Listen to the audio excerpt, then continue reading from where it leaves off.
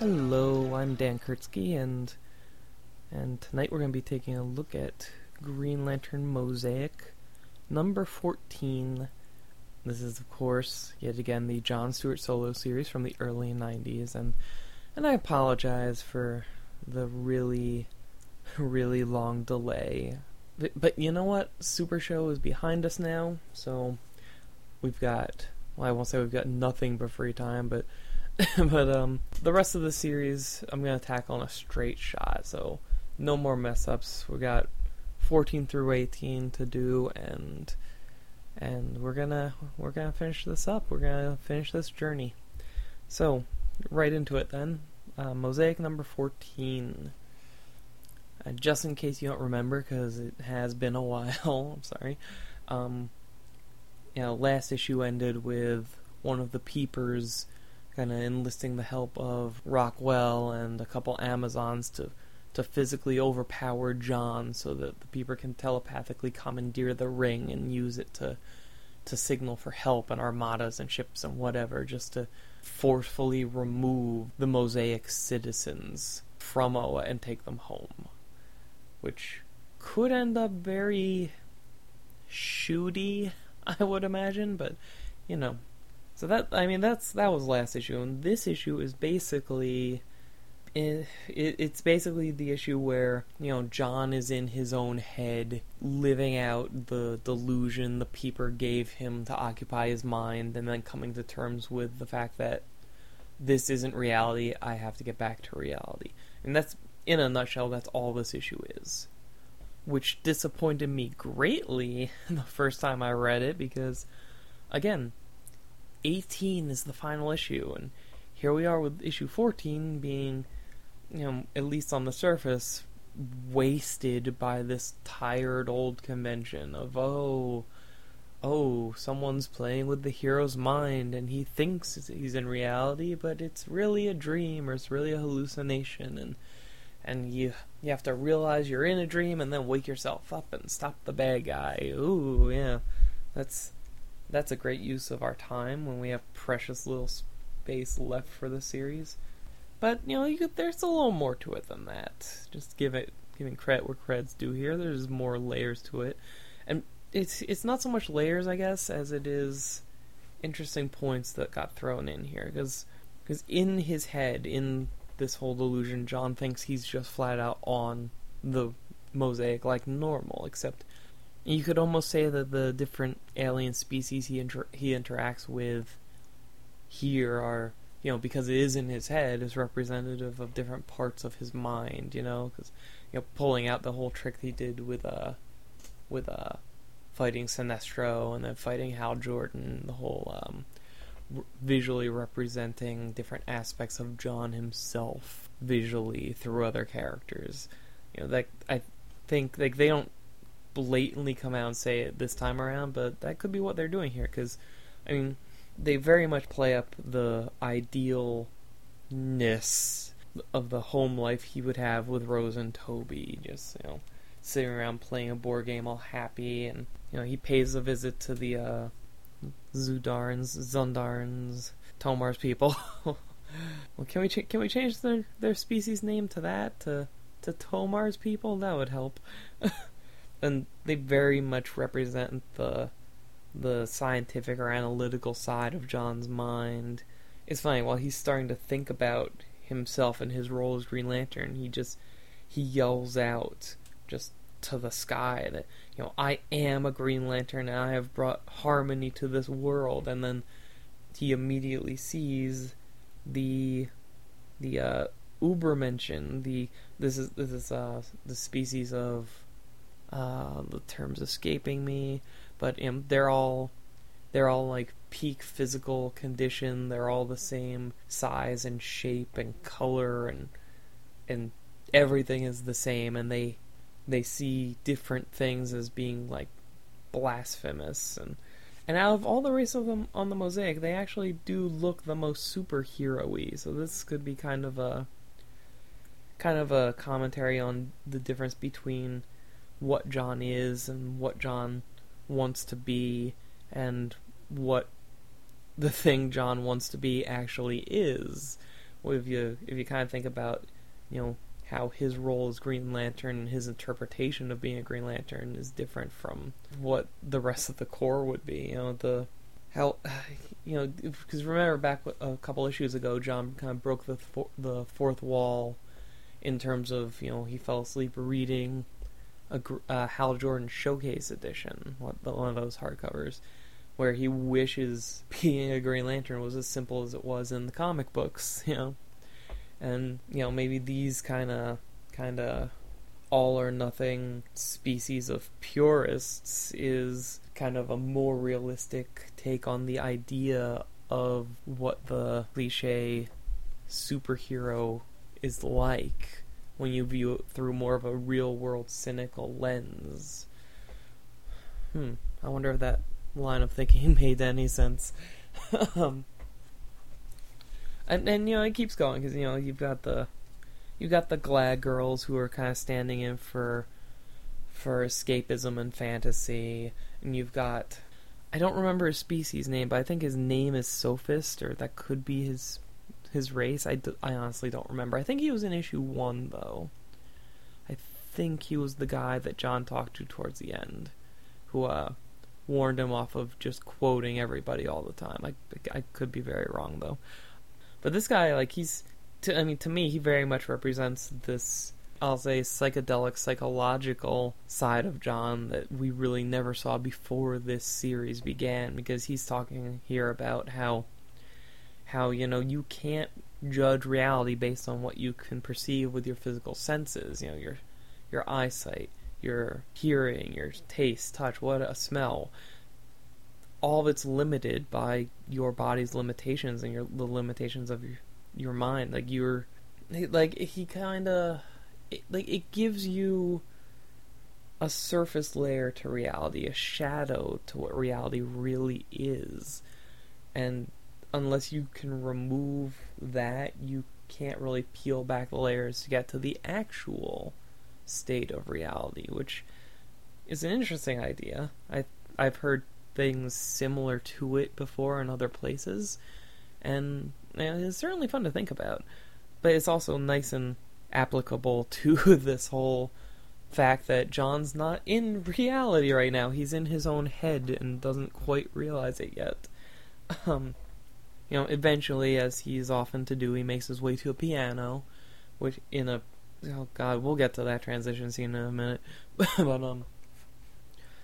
he's just playing. He's playing, and his choice in music is interesting, because I believe the title is He Ain't Got No Rhythm, and there's a selected version here that just says, I'm not going to attempt to sing this, so shut up. He attracted some attention when he found the fourth dimension, but he ain't got no rhythm, so no one's with him. The loneliest man in town. Which, first off, I love the fact that they keep bringing back the idea of music and rhythm and harmony ever since the Tone Man issue. I really hope that comes up again. But also, he's basically singing the song of doing something kind of impossible, like finding the fourth dimension or fixing the mosaic. But he doesn't have rhythm. He's not at peace. He has no harmony with himself, and he's the loneliest man in town. He's very much kind of an outsider among outsiders. And he's just as kind of a placeholder. There is some heavy Katma imagery and inferences throughout this issue that, again, we'll get to that. But the fact that he kind of retreated into song, kind of, it took his mind deeper than where the Peeper was trying to keep him. He still can't struggle to the surface of his own mind to be conscious and awake in the real world, but he's submerged himself deeply enough down now. He's below the Peeper's direct influence, so he can kind of become aware of what all's going on and what's actually happening. Like, he can realize that he's in his own head now, is basically what it comes down to, with a little help from Salic, which I guess Salic is telepathic? I don't know that that's ever been true before, but this seems to read like he is. And that is to say that the Salic in John's head that appears to help him out talks as though, this is the representation of the real Salic's mind that's reaching out to John's mind, kind of thing, And basically, the implication of the end of the issue is that, okay, we can't just swim straight up because that's where the Peeper is and he'll overpower you, so we're just gonna go deeper down and find another way out that way. Which, of course, means going down, down, down throughout every horrific memory and repressed thing John has in the pit of his soul. Oh, Salic. And it's worth mentioning, too, that Salic is... He's Mosaic's one real holdover from the regular Green Lantern universe, we'll say. 'Cause he's a character who, his place is very firmly with the Corps. And, while he's been in this book, he hasn't been with the Corps. And without them, he's been just kind of aimless and depressed, and his life hasn't had purpose to it. So it makes kind of sense that if there's going to be one character that's been in this book that's going to pull kind of John out of this, be his rock, be his lifeline, it's going to be Salic. Because, I think back to the issue where John helped Kilowog train those recruits. You almost get pulled away from the Mosaic and back to regular superhero comics. So this is someone who belongs in regular superhero comics, but is suffering because he can't be, reaching out to John to pull John from the bastardized version of a facsimile of the Mosaic into, at least far enough towards the normal superhero concept to be back into the regular Mosaic. This is gonna be such a fucking confusing episode. Oh my god. There's three panels on page 12 that, if I had to pick out one thing in this whole mess that I think speaks to the larger picture of the series, I think this is it. Page 12, the last three panels. This is after that dude Sophist is talking about, yanking out your eyes so you can truly see and all that crap. John says, "Oh man, are you way off base? Reality has to be experienced, not just physically, but viscerally, emotionally. We're organically part of reality. The sentient mind can't detach and become an observer. You may argue that's a self-fulfilling prophecy. It's more than that. It's a self-propelling one. Tell me that doesn't make you think of the Guardians, and how they've chosen to just emotionally detach from reality, to pull back and just watch and judge from afar." This 3 panels right here is John Stewart giving a more mature, more practical version of kind of where the Guardians are. Now, the other element to point out here, so the big kind of elephant in the room throughout this issue that shows you that, okay, this is the weird thing that should point out that this isn't the real world, is that the Mosaic is overrun by these fast-growing, purple, pinkish, bulby fruit, flower, plant things. They seem harmless. They're not sentient. They they're just kind of there, and they're all over the place. They're everywhere. They're in buildings. They're on every city.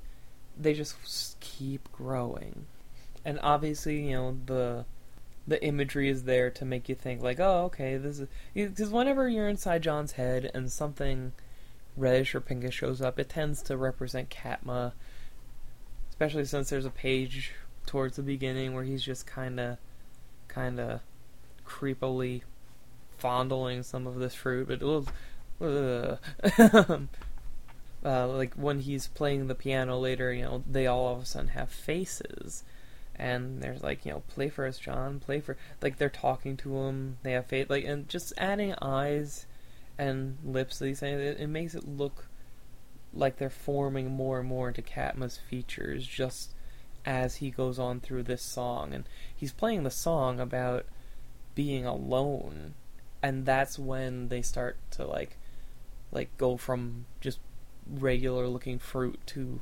having like facial features straight up. So I think it's definitely they're supposed to represent Katma, at least in that scene, but probably overall, because I mean, look at the bigger picture here. His mind has literally filled the mosaic with her. I mean, I think that just works, But when Alex shows up, he's talking to John about the differences again between reality and this fiction, and he's basically equating the plants to this representative of the Peeper's influence. Basically, how okay, if John's mind, if the mosaic that we're seeing in this issue is John's mind, given familiar visual form, then it being permeated by these plants is a representative of the Peeper's influence permeating John's head. As Alex says flat out, no, John, this isn't reality. This is the child's game that you play to keep peace of mind. And when John says, I don't play games, I don't look back to my childhood, Alex says, no, what you've lost is the bright and vivid truth of childhood. You've settled for a smooth, round reality, but then you bite into it and it tastes like yuck. Which is a callback to pages earlier when someone ate one of the pieces of fruit and said they taste like yuck. So they spit it out. So if the here and now is reality, and the plants are representing the Peeper's influence and representing Katma, then maybe what John needs to do is stop trying to make reality into something it's not, and just figure out how to let it be what it is. I mean, you could almost say that what the Peeper is doing to this mental version of John's reality is similar to what John's been trying to do to the real mosaic. But yeah, no, that was the issue. And the art on this one I want to point out, it was Luke McDonnell again. And again, his art is very up and down. It depends on what page you look at. But it's got this really nice simplistic style to it in some places where it's really clean, and they get some great use of shade or shadow.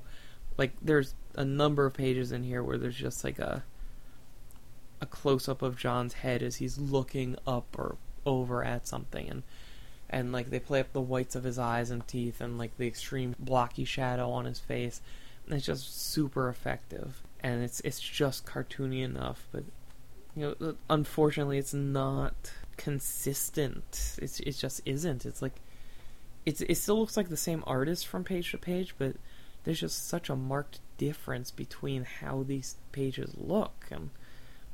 And like, if this was a contemporary comic, I'd say we could blame the inkers, but there's only one inker on this thing, so I don't know what happened, but yeah, not a bad looking issue. It's not a great looking one either, but it is what it is.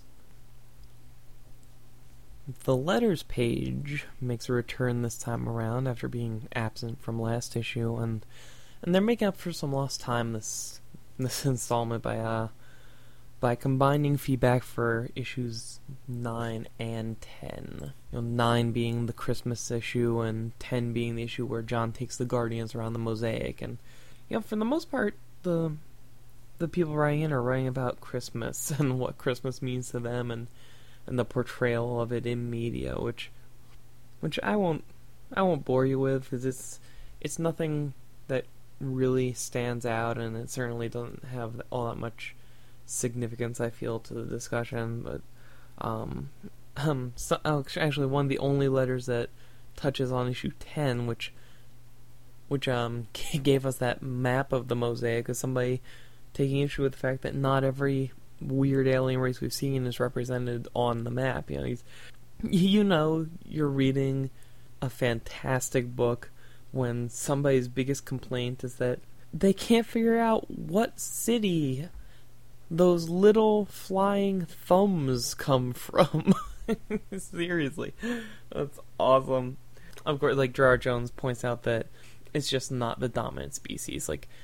Hope Springs is a human civilization, but it's got dogs and rats and bugs and stuff. So this is the same thing, flying thumbs. It happens. I would love to see that. They have little wings. It's great. But by far the most interesting thing about this letters page this time around is the fact that it starts with giant bold letters that say, "Listen, we ain't dead yet." And Jar Jones or possibly Joe Felice, who's helping him out on writing and such, just directly addresses the whole, rumors / fact of Mosaic being canceled. And he basically says, the series is going to cut short, but despite that, and regardless of that, actually, let me just read what he says here. Blah, blah, blah, DC's letting me continue, blah, blah, blah. This means that we will be here for at least a few more issues, and the big revelations and developments concerning Jon Stewart and his role in the Mosaic world, which I've been hinting at for a while, will appear. The stories may be a bit truncated, and I'll have to skip some of the Air Bunnies exploring the Mosaic world issues that I'd intended, but the big stuff will be here, guaranteed. Which is it's nice to hear. It still makes me question, how different will it be from how it would have been if it could play out naturally, as opposed to being jammed into 4 or 5 issues. But it's one of those things where at this point I'm confident that we're going to arrive at the same end point we would have anyway. I guess I'm just nervous about the journey. What's interesting is immediately after that we get a paragraph of Gerard Jones encouraging people to buy up as many copies as they can, to get their comic shops to order as many copies as they can, to launch letter writing campaigns to DC and get all their friends in on it, to really boost Mosaic's numbers in these last few months, just to show DC that this sells, that this should be relaunched in some way, in some fashion, and that the Mosaic should have some kind of place somewhere in the DC universe, if not right here in this way, which is interesting, because it makes me wonder not so much what DC knows about what they're going to be doing, because I'm fairly sure they know exactly what they're going to be doing after this, but more so what they told Gerard Jones, because, well, we'll get to that in a couple episodes, but it seems like we're very much past the point of no return in terms of high sales helping to guide this book's fate in any degree, really. But okay, that is feedback circa 1992. So let's look at feedback circa 2011. We got really nothing from issue 9 other than the fact that J.K. really loves our theme music for the show. But issue 10, actually, you know what? No, let me correct that. I got an email from Chad Bokelman, one of the co-hosts of the LanternCast proper with me over there. He's And this is in regard to the Christmas issue, which really makes me think that it's just it's a time thing. Because people back in 92 seemed to love this Christmas issue, unless they were seeing on a bunch of negative feedback, which is possible, but this book really doesn't seem to play that game, you know? Whereas me, I hated the issue, and apparently Chad felt the same way. He says, I heartily agree that this issue was quite the failure, emphasis his, especially the art.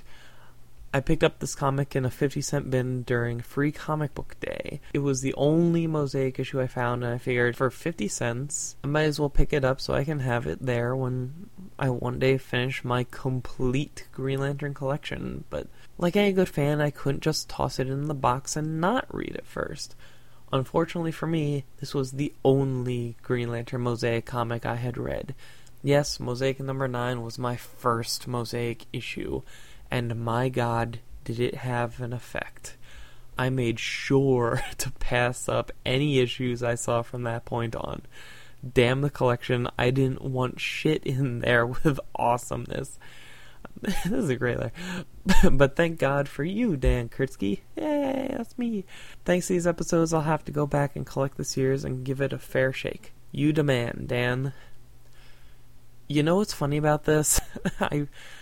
If I had gotten to this, say, a week sooner, Chad and I had both just attended the Comic Geek Speak Super Show, and set up there was One Wild Pig Comics, the retailer turned convention haver.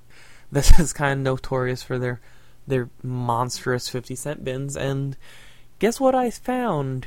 Almost an entire run of in the Wild Pig 50-cent bins, but didn't think twice about saying to anybody, because frankly I just forgot.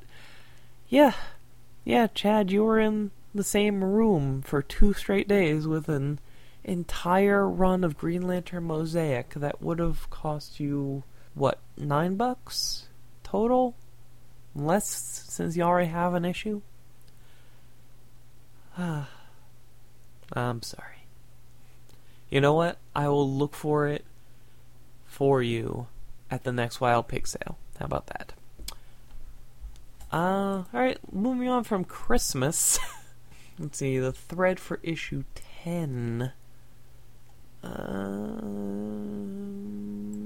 This is actually one of our longer threads, I think. We got more feedback on this one than we have in a while. But actually, I had almost forgotten. I threw out a question to the audience last time, or not last time, but in this particular episode, the episode covering issue 10, because this was like a whirlwind tour of the Mosaic, highlighting all these. It did something like triple or double the number of alien species we had seen or seen named on this series to date, and I threw it out to you guys, what alien races, or what races in general, or species, or whatever, from anything else would you like to add to the Mosaic? Like, what do you think would fit? And what's cool is most of the feedback in the thread is to that specific question. Chad, who we just talked about, his big idea is to throw in the Daxamites, which, oh my God, and he leaves it for me to explain why this would be the most insane choice ever. His own words right here. They're exceptionally xenophobic. They don't like outsiders at all. Like I mean, we have people on the Mosaic that hate outsiders, but they really, really don't. And again, just in case anybody out there doesn't know what a Daxamite is, I don't know what the official in Air Bunny's continuity is right now, but they're basically Kryptonians that are really, really racist and want to kill people who are different. I shouldn't say that. They don't jump right to killing, but I mean, as they are, it's the kind of thing where, like, okay, if you're in their space, if you get too close to them, they will act out against you, but they wouldn't go out and start purging the stars or anything. Yet. yet. I think they would be open to it eventually. But you put them on the Mosaic, where it doesn't matter. They're going to be surrounded by everything and everyone they hate all the time. They're going to just snap and explode at everybody. To which I have to ask a question. Not so much ask a question, let me put this differently. Again, they've got the same basic physiology as Kryptonians, which means they get their Superman-ish powers from a yellow sun. So, would it be better to have the Daxamites if Oa has a yellow sun or a non-yellow sun? And that seems like a weird thing to say. Granted. But honestly, depending on what you're reading and where you look, Oa does and does not have a yellow sun sometimes. Hell, there are times, or depending on what you're reading, Oa does and does not have a sun, period. Let alone a yellow one. So, I mean, I think if you take the Daxamites without the powers, without the yellow sun giving them Superman powers, then it's kind of pointless to have them even be Daxamites. You know, you could just put in any race that just happens to be xenophobic. 'Cause, I mean, we have that now. But if you put them to where they are powered, I think they might actually be too overpowered for the Mosaic, you know? Like you have, 100 Superman. And how is Jon Stewart supposed to keep the peace there, you know? I think adding powered Daxamites would just make the entire thing fall apart.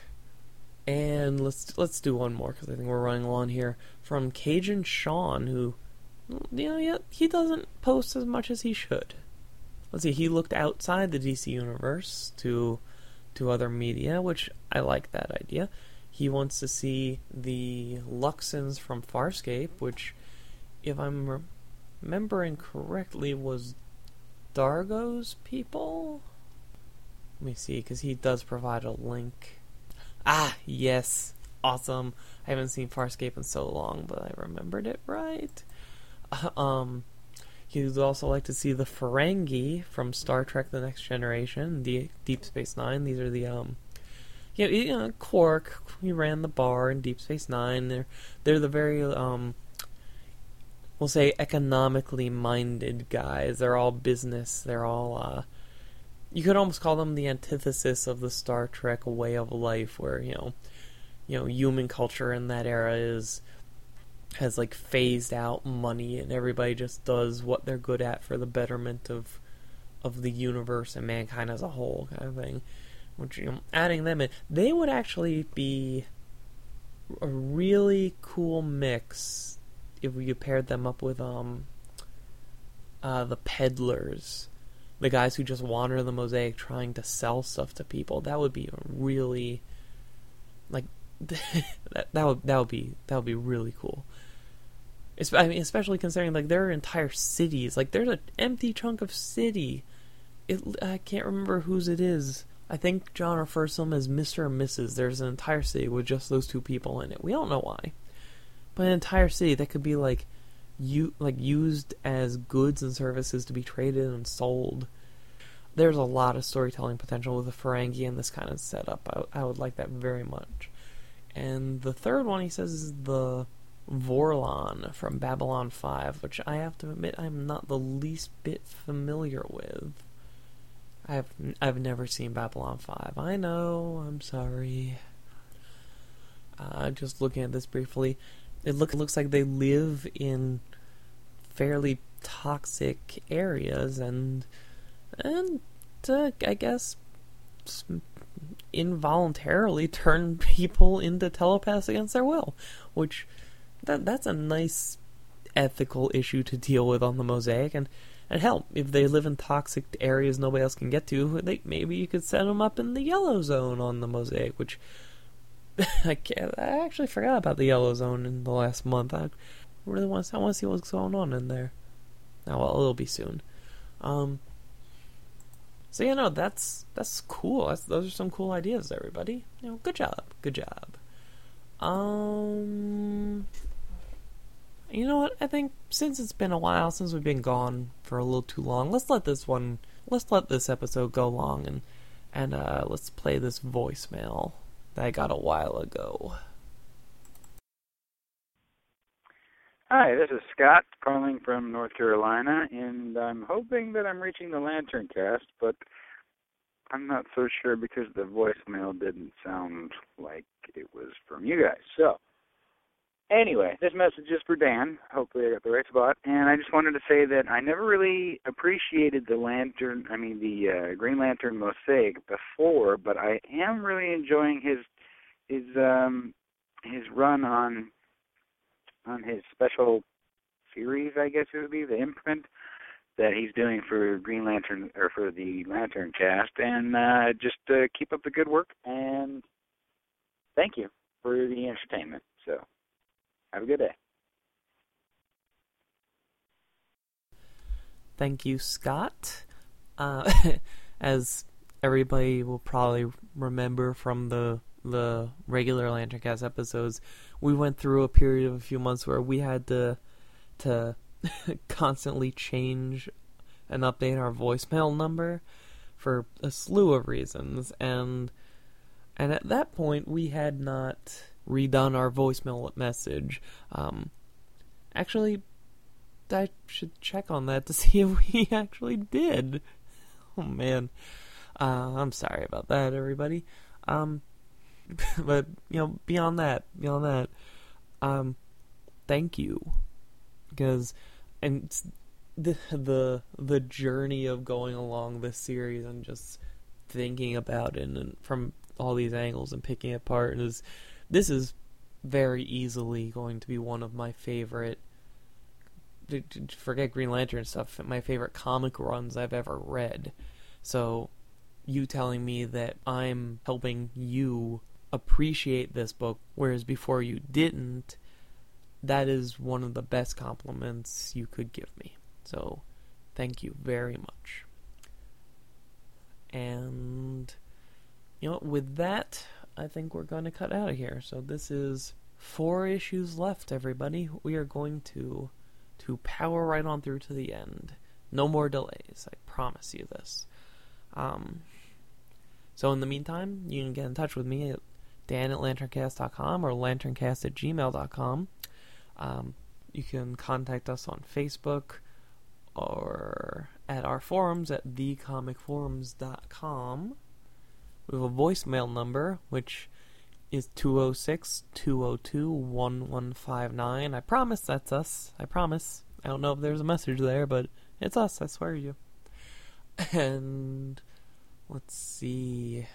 I think that was everything. We're on Twitter. Follow us there.